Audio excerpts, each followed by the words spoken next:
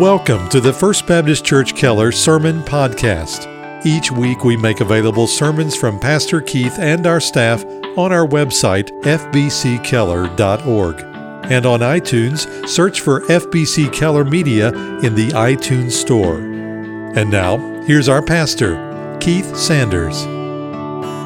I'll invite your attention to the book of Ephesians. We are studying, as you know, verse by verse. We're in chapter 5. We come to verse 21 of chapter 5, the book of Ephesians. In fact, that's our text this morning, just one verse, Ephesians 5:21. By now, it should be abundantly clear from what Paul has taught us so far in this study that the Christian lifestyle, which he refers to over and again as our walk, is to be fundamentally different than the lifestyle of unregenerate, lost, unsaved people. In fact, in verse 3, he says we are to put off as a dirty garment immorality and impurity and greed, those things that a lost world is known for. Even the way we talk is to be changed. Verse 4 says there's to be no filthy talk or speech of any kind that is unfitting for a believer. The Christian walk is to be marked by an attraction to and a close affection for those things which Paul describes as good and righteous and true. In fact, last Sunday we looked at the walk of wisdom, and we defined wisdom as the ability to discern and to judge those things that have those characteristics, good and righteous and true and valuable. And those wise decisions are made only as we submit to the will of the Holy Spirit. He says, be not drunk with wine, but be filled or controlled by the Spirit of God, which simply means to submit to God's will over your own. And as we live like that, as we make our decisions habitually over a long period of time, submitting to the will of God, it's also going to have an impact on our relationships. And for the rest of the book of Ephesians, Paul shows us how our relationships are to be changed forever because of our relationship with Christ. It begins with how we encourage one another. Remember what he said? Speaking to one another in psalms and hymns and spiritual songs, as thankfulness wells up in our heart. And the truth is, it's not just our behavior, it's not just our speech, even our music will be different when we come to know the Lord and when we're born again. And so that leads us to verse 21, and it says simply this, and be subject to one another in the fear of Christ. Now I know it's probably not good to pick up in the middle of a sentence like that and begin with the conjunction and, but I purposely left off verse 21 last week, even though it's part of that entire thought, because I wanted to deal with this verse separately, because it is attached to verse 15. So look at verse 15. He says, therefore be careful how you walk, not as unwise men, but as wise, comma, and then he has four more verses, 16, 17, 18, 19, and really 20, 5 verses, and then another comma, really a semicolon, and be subject to God, to one another in the fear of Christ. Now you know from grammar lessons, if you have something between two commas, you can actually remove those things that are in between, and the sentence still makes sense, right? It still has a subject and verb. And so let's do it. He says, therefore be careful, verse 15, how you walk, not as unwise, but as wise, comma. Now skip down to verse 21, and be subject to one another in the fear of Christ. So those verses in between 15 and 21 tell us how our behavior is going to be changed as a result of being born again. Verse 21 tells us how our relationships are going to be changed as our relationship with Christ has changed. And so that brings us today to our outline. The title of the message, Mutual Submission. And the first point is this. This is a clear command. A command is an imperative, and this is a very short and a simple imperative that we are to be subject to one another in the fear of Christ. It simply means to submit. To submit. Now that word submit or submission is a frightening word to a lot of people because it's so misunderstood. But he says submit to one another. And almost always when you see those two words together in the New Testament, one another, he's speaking of relationships specifically in the context of the local church. There are many examples of this. He says, for example, be at peace with one another. New Testament says in many places we're to love one another. We are to be devoted to one another in the church. We're to honor one another, accept one another, serve one another, instruct one another, greet one another, and forgive one another. In other words, Christians are to treat one another like Jesus treats Christians, right? And if we keep that in mind, that will go far. Now here in verse 21, he takes all of these one another's. And by the way, I just gave you a short sample. There are many dozens of them in the New Testament. He takes all of the one another's and distills them down into one overarching concept that will and must mark out Christian behavior, and that is mutual submission, putting one another's needs first. Now, the concept of Christian submission is rooted in the virtue of humility. Jesus, of course, taught his disciples to be humble, and they needed to be taught that lesson because they weren't. You remember almost always where we find the disciples together in the New Testament, the subject of their conversation almost always turned to a question. The question was, which one of us is the greatest? Which one of us is going to have the right to sit next to Jesus when he sits on his throne in Jerusalem? They were self-serving and they were prideful, and Jesus called them on it time and again.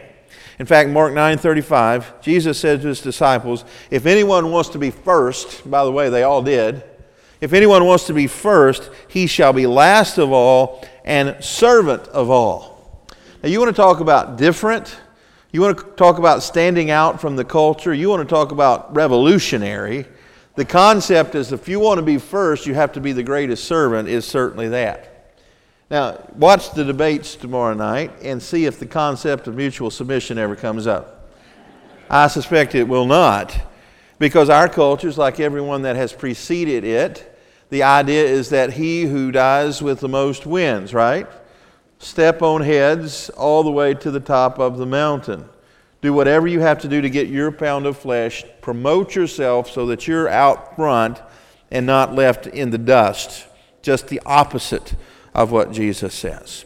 So Paul picks up on Jesus' teaching about humility here in Ephesians 5:21, and he says, be subject to one another. The James Version, I believe, says submit to one another. They mean the same thing.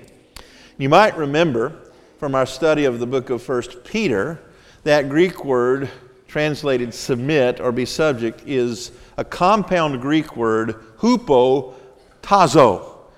You know that hyper means above in Greek, hupo means below. So hupotazo means to rank oneself below. And so here's the definition. Voluntarily ranking oneself under the authority of others. Now that word that's very important there is voluntarily. Christian is not to be compelled to do this. This is to be something that comes out of the outflow of his heart because of thankfulness for what Christ has done for him. Now, Peter says, if you remember that study, that there are several areas of life where we should practice submission. He starts off and he says we are to submit to the governmental authorities, right? We're to obey the law.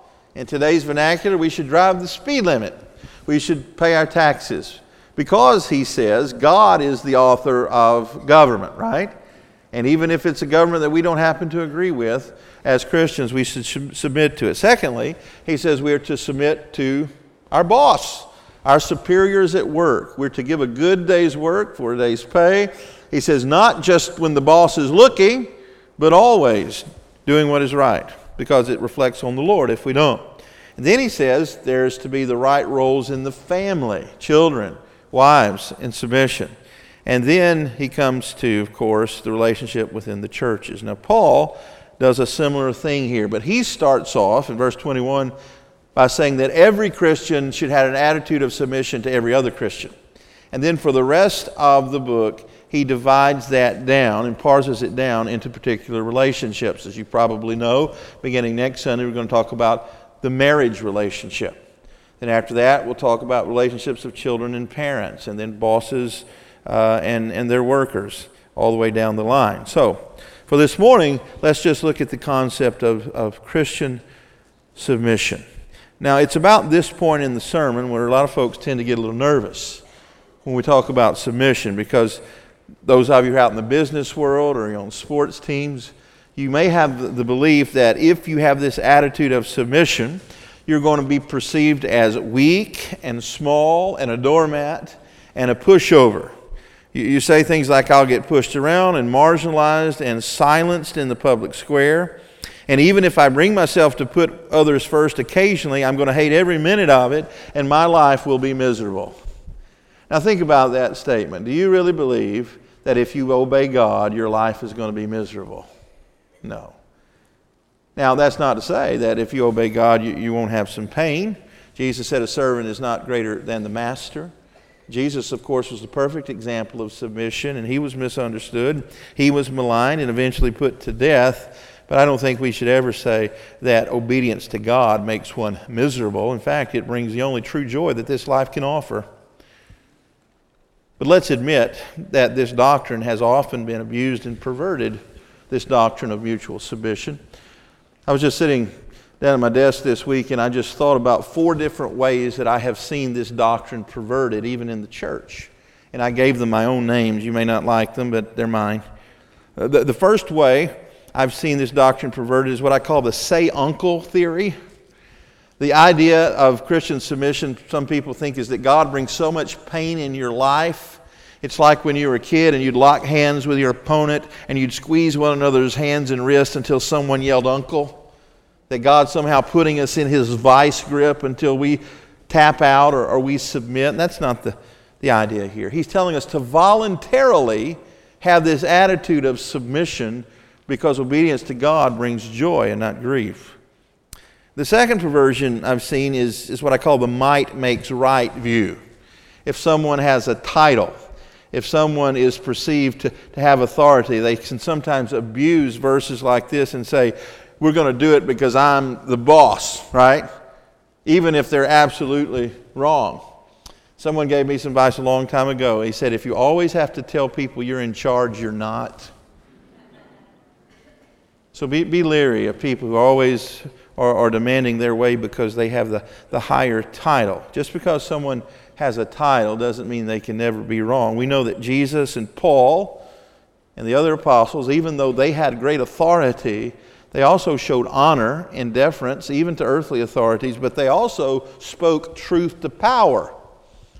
Jesus was not afraid of even the Roman government or Pontius Pilate, let alone the Pharisees, and Paul was the same way.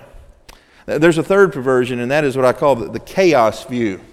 That is the idea in the church that there shouldn't be any roles, right? That everybody's on the same level, and we just treat one another all the same. No one has any authority over anyone else. Well, that sounds great. It simply is not very practical. You remember the last time you went to a football game, whether it's high school, college, or pro? If you look down on the field, you will notice that there are hashtags, there are markings on the field, there are lines, there are boundaries, there are rules, right? What if the referee suddenly announced midway through the first quarter that they were going to suspend the rules for the next 10 minutes? No rules. No player was out of bounds. He could go up into the crowd. If he wanted to run a play there. If you want to drop kick your opponent, you could do that. There's no rules. But what's going to happen? Someone's going to get hurt, right? The Lord is a God of order, not of chaos. And He gives us structure, including government, including places of business, including families, where people have roles. And that's also true in the church. God's not a God of chaos. And then there's a fourth perversion I see, and that is what I call the milquetoast view. And that the idea is to be a Christian, you have to go around with your head down, shuffling your feet, never looking anyone in the eye, always being sickeningly sweet to everyone. Now, I thought about this week, this is how I think, I'm sorry. I thought of a Bugs Bunny cartoon when I was a kid. Do you remember the little chipmunks on the Bugs Bunny cartoon who were brothers, and they were so sickeningly sweet to everybody? And so they would come to a door, and one of them would say, well, you go first. And the other one says, no, you go first. I insist. No, I know you go first. I'm not going till you go. And it would cut away in 10 minutes, and they were still doing that. They couldn't make any decision because each one had to outdo the other in humility. Well, that's not what he's talking about either. He's talking about having the attitude that I don't always have to get my way on matters of preference. Now, that's not to say that there are certain things that we don't need to be willing to die for. There are. Matters of doctrine, matters of morality. There are things where we must not give an inch. But for many things in the world, they're simply matters of preference. And Christians are to be very willing and ready to give up their own rights for the sake of unity. Now, that should not surprise us that this doctrine has been perverted, because perverting God's true doctrines is the business of Satan, right? That's what he does. He takes something true that God says, going all the way back to the Garden of Eden. He twists it, he turns it until it's something that it was never intended to be. Fortunately for us, God has given to us through His Word a perfect example of what submission looks like, and that is in the person and work of Jesus. Look what He says in verse 21, "And be subject to one another in the fear of Christ." Now, what does He mean by that? Well, we saw last week that the fear of the Lord is the beginning of wisdom. I think what He means by that is that we must always live in fear of not obeying this commandment to submit to one another, lest we shame the good name of Jesus by ignoring His example. Well, let's remind ourselves of the perfect example of Christ as it regards submission. Follow me, if you will, chronologically. The idea of submission began in eternity past. The Scripture tells us that in the secret counsels of God, the Trinity, God the Father, God the Son, and the Holy Spirit determined to save a group of people which we call the church today. That decision was made before any of us were ever born. And it was determined that the second person of the Trinity, God the Son, would leave the glories of heaven and empty Himself out and take on the form of a baby, a human. We call that the incarnation. And that He would grow up and be tempted like every other human is tempted, and He would die the death on the cross as the atoning sacrifice for the sins of the world. That's God's eternal redemptive plan. And it played out in submission. Listen to Philippians 2, verse 3 and following. Paul says, "Do nothing from selfishness or empty conceit, but with humility of mind." There's the virtue of humility tied to submission. "With humility of mind, regard one another as more important than yourselves. Do not merely look on your own personal interest, but also for the interest of others. And have this attitude in yourselves, which was also in Christ Jesus, who, although He existed in the form of God, did not regard equality with God a thing to be grasped." That word means to be held on to tightly. It's an eagle's talons in its prey. Instead, He emptied Himself, taking the form of a bondservant and being made in the likeness of men, being found in appearance as a man. He humbled Himself by becoming obedient to the point of death, even death on the cross. Now, theologians call this the kenosis passage. That's another Greek word that means to empty. And we don't know exactly what it means that Jesus emptied Himself and came to earth. We know He did not cease to be God. But I think it means He emptied Himself of His divine glory, meaning all of the things that He enjoyed in heaven, being worshiped day and night by the angels. And He took on this form of a servant, but really a baby, right? And not born into riches, not born into royalty, born into poverty. Born not in an antiseptic hospital room, but in a filthy stable. And He grew up in anonymity and was 30 years old before we hear of anything that He'd done of note. And then He emerges and was baptized by His cousin John the Baptist and began to preach, and then to do signs and wonders, and then ultimately die for our sins. But it began in eternity past, but it continued on, as I said, at His incarnation. Did you know that word hupotazo, to voluntarily rank yourself under, was used to describe Jesus when He was just a boy? Do you remember the story in the book of Luke where Mary and Joseph went to Jerusalem with a traveling group of people, and Jesus got separated from them, and they thought He was with someone else, and they make it down the road and they realize Jesus isn't with them. Frantically, they go back to the city, and there they find Him teaching older men, right? And they were worried to death and scolded Him, and Jesus said, "Didn't you know that I must be doing my Father's will?" But do you know this is the very next verse? Luke 2:51 says, "He went down with them," that is His parents, Mary and Joseph, And he came to Nazareth, and he continued in hupotazo to them, in subjection to them. And his mother treasured all these things in her heart. Now, I've heard people say, Pastor, surely I don't have to submit to my boss. I'm way smarter than he is. Surely I don't have to submit to my husband. He's a jerk. Surely I don't have to submit to this president that I don't agree with his policies. Now put yourself now in the place of Jesus, who Paul holds up as our perfect example. Can you imagine being the creator of the God of the universe, and your mother says, make up your bed? And he did it. Not because he didn't have authority over her, he created her, but because he hupotazo. He voluntarily ranked himself under her authority because it brought glory to his Father. But it didn't end there. This voluntary submission was articulated in the Garden of Gethsemane. We heard a song about it just a moment ago. Thy will be done.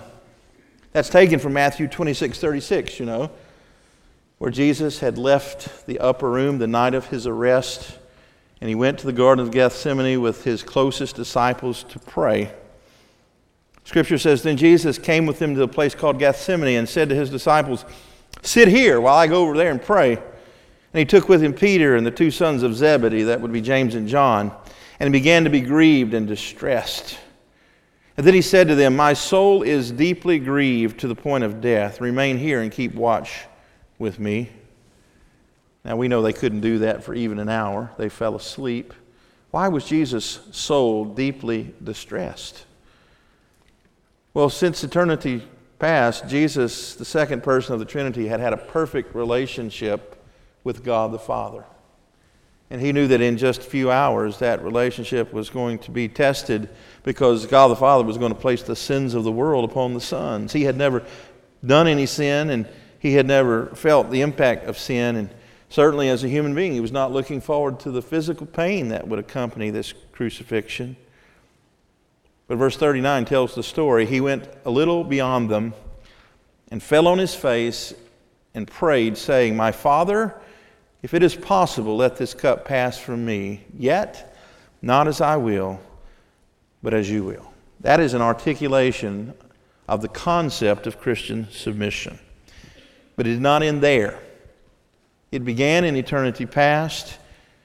It included the incarnation. It was articulated in the garden, but it was completed at the cross.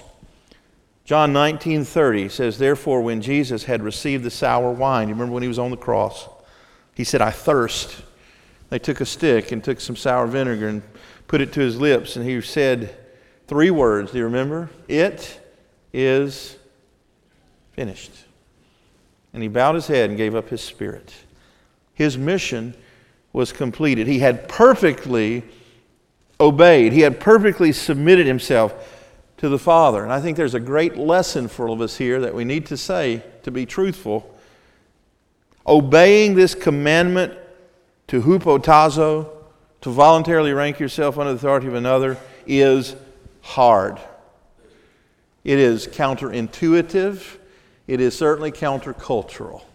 It goes against everything in our fallen human nature to submit to another person. But if we're to be like Jesus, we'll do it. Sometimes obeying this commandment is costly. It cost Jesus his very life. And so let's go back to those questions that some of you had earlier. Is there a possibility that when you submit as a way of life, you're going to be misunderstood? Yes, very possible. Is there a possibility that you will be maligned and even abused when you take that attitude? Very likely. Is there a possibility others will look down upon you? Almost certainly. Is it worth it? Absolutely. Absolutely. Do yourself a great favor this week and memorize 1 Peter chapter 5, verse 6. Why don't you just jot that down? 1 Peter chapter 5, verse 6. Many of you know it already. Humble yourself, therefore, under God's mighty hand, that he may lift you up in due time. The King James says, humble yourself under the mighty hand of God, that he may exalt you in due time. Again, Jesus is the perfect example of this. We know that when Jesus came to earth the first time, it was not in royal robes. It was a humble baby, born of a virgin, in a filthy stable. When he entered Jerusalem, it was on the foal of a donkey, the humblest of domesticated animals. He was maligned and abused and spit upon, rejected. The Bible says because he was obedient to the Father, when he comes the second time, he's not going to be riding a donkey. He's going to be riding a white charger, a war horse. He'll not come as the Prince of Peace. He'll come as the conquering king and the judge of the universe. And the Bible describes in the book of Revelation as having a sword for a tongue. And he has a flaming fire in his eyes, and he has a sash across his breast that says, King of Kings and Lord of Lords. God the Father exalts God the Son because of his obedience. I read to you a moment ago from Philippians 2. Let's turn there now as we close. I didn't tell you the whole story. I just stopped at verse 8, which says that being found in appearance as a man, he humbled himself by becoming obedient to the point of death, even death on the cross. There's a very important transition that takes place in the beginning of verse 9. It says this, for this reason, that is, because he humbled himself, because he became obedient to the point of death, God highly, what? Exalted him and bestowed on him the name which is above every name, so that the name of Jesus every knee will bow, of those who are in heaven and on earth and under the earth, and that every tongue will confess that Jesus Christ is Lord, to the glory of God the Father. It comes down to a matter of trust and faith. And so when we are in the parking lot at the church and it's raining on Sunday morning and there's one spot left and there's your car and his car, and you have to decide, am I going to cut him off and get the spot and take what's rightfully mine, or are you going to submit? And you go to the church fellowship and there's 200 people waiting for a piece of cake. Are you going to run to the front of the line before the last amen is said, or are you going to wait till everyone else is served? And then if there's anything left, you'll take some. That's the decision. This is how practical it is every day. You're sitting in Sunday school class and someone says, who wants to lead in prayer? And you've been practicing at home all week. And you're ready for your place in the spotlight. Are you going to defer to the person sitting next to you, or are you going to demand your place in the sun? These are all the decisions that we place every day in the life of the church, submitting to one another. The question is, are you going to trust God? Now you can take that parking place, and you can take that place of leadership, and you can take that position of influence, and you can take that last piece of cake, but that's all you're going to get, right? A little bit of notoriety or a little bit of satisfaction in the here and now. But if you do it God's way, you'll be rewarded for eternity, right? Humble yourself under the mighty hand of God, that he may exalt you in due time. That due time is rarely in the here and now. It's almost certainly after we die in glory. Paul says it this way, looking unto heaven, where Jesus is, seated at the right hand of the Father. Having that eternal perspective and trusting the Lord will do what he says is right. Let's pray together. Heavenly Father, Lord, we thank you for this word, and we all need to hear it. I certainly do. It's our human nature to want to be first and out front, noticed, at the head of the table, the place of honor. And Lord, we struggle with the same pride that your disciples did. We debate among ourselves who is the greatest. Help us to remember what Jesus said. The greatest is the greatest servant. Help us to die to self every day. It's not just the removal of the dirty garments of immorality and greed and impurity. It's not even cleaning up our language. Father, it really is a hard attitude of voluntarily ranking ourselves under others for your glory. Help us to do that, Father, even when it hurts, even when it's painful, because we trust you and know you'll do what is right. We pray these things in Jesus' name. Amen. Thank you again for listening to our broadcast. To learn more about First Baptist Church in Keller, Texas, or to hear more sermons by Pastor Keith and our staff, visit us online at fbckeller.org.